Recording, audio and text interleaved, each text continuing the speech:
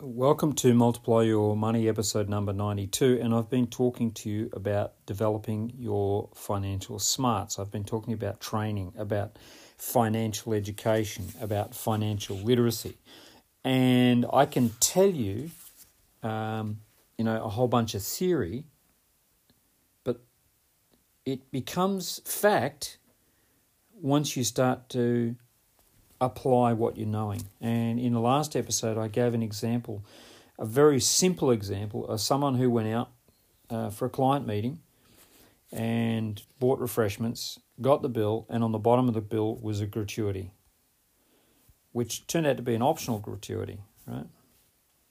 Which was sneakily applied to the bottom of the bill.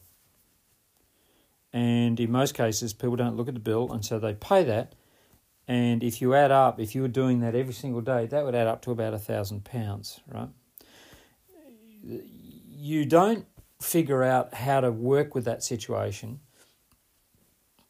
without thinking about how to manage your money and about educating yourself. And this podcast is educating you. It's giving you some financial training. But don't just rely on this podcast. You can't. I've suggested go to a library and borrow some books on that will improve your financial education. For goodness sake, don't jump on Amazon and start buying a whole bunch of books. Go to your local library. Some books you'll start reading and they just don't resonate with you. And other books you'll read and go, wow, yeah, I suddenly realised I like what I'm reading here. Okay. Martin Lewis, for example, has written some great books on reducing your spending. Great books to read. Okay. But there's a lot of other really good authors out there who are talking about how to save money, how to cut back your spending, how to reduce your debts, all those things. You need to, if you've got money worries, you should read those books. If you just want to multiply your money, you should read those books. Because multiplying your money is really based on really simple principles, like spend less than you earn, improve your savings, use those savings to invest, which multiplies your money a lot faster.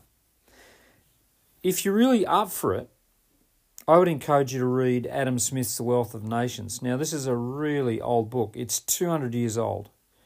And I want to warn you, it's hard to read at first because you've got to get into the rhythm of how people wrote 200 years ago. But it's a genius book. You can actually find it. If you Google search Adam Smith's The Wealth of Nations and put PDF on the back of it, you can download the PDF and at no cost, right? And you might go, my God, this is really, really dry. But once you get into it,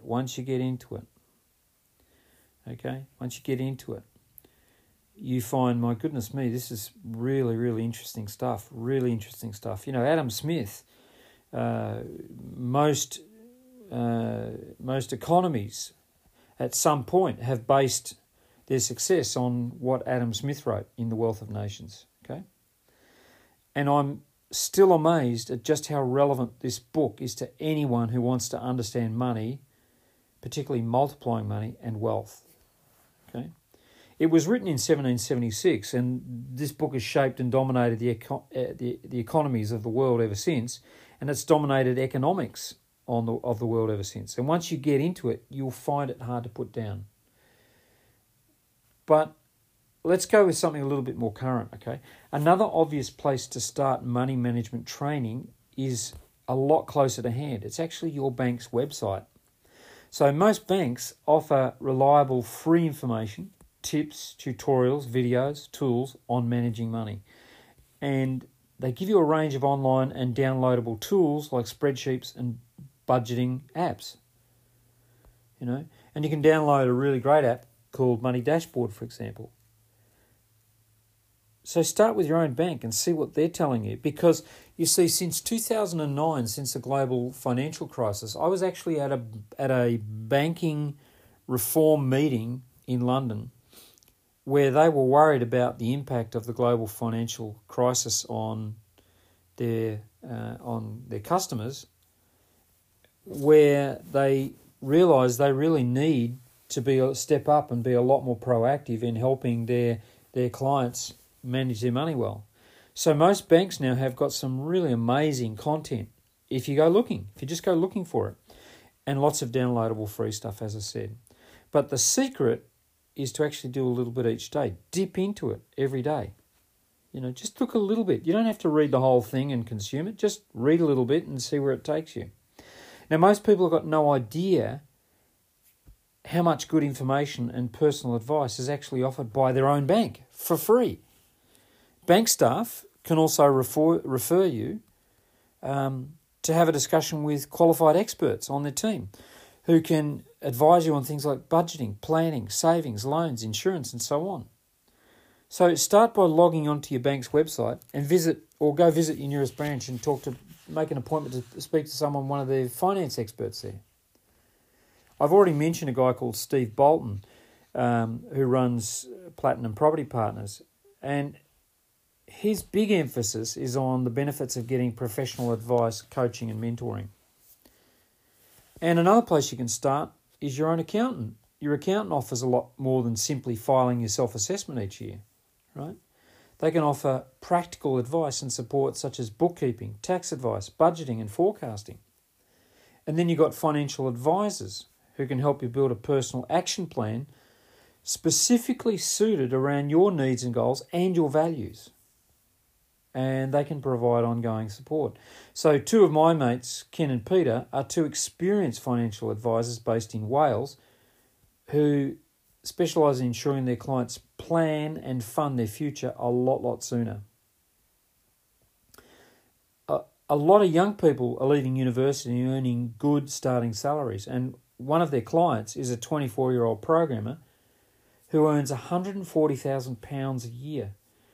Now, he's been smart enough to seek investment advice early, but Ken and Peter would say most young people will simply spend that money and end up with very little to show for their effort.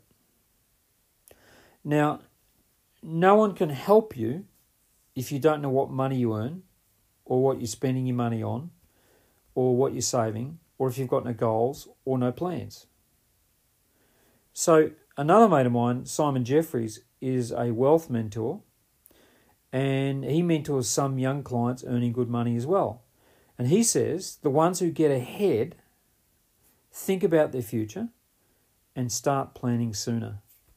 It's amazing how quickly they get ahead financially with the right plan. And he observes that those who struggle end up with little to show for their efforts. Usually can't be bothered planning, can't be bothered reading, can't be bothered doing any training, can't be bothered improving their knowledge and skills. Most people, he said, are reluctant to borrow a free book from a library, let alone pay for a training course or work with a mentor that can help them become debt-free, financially free, or even wealthy. So think about that, what it would mean to be wealthy. And in the next episode, I'm going to talk to you a little bit about that.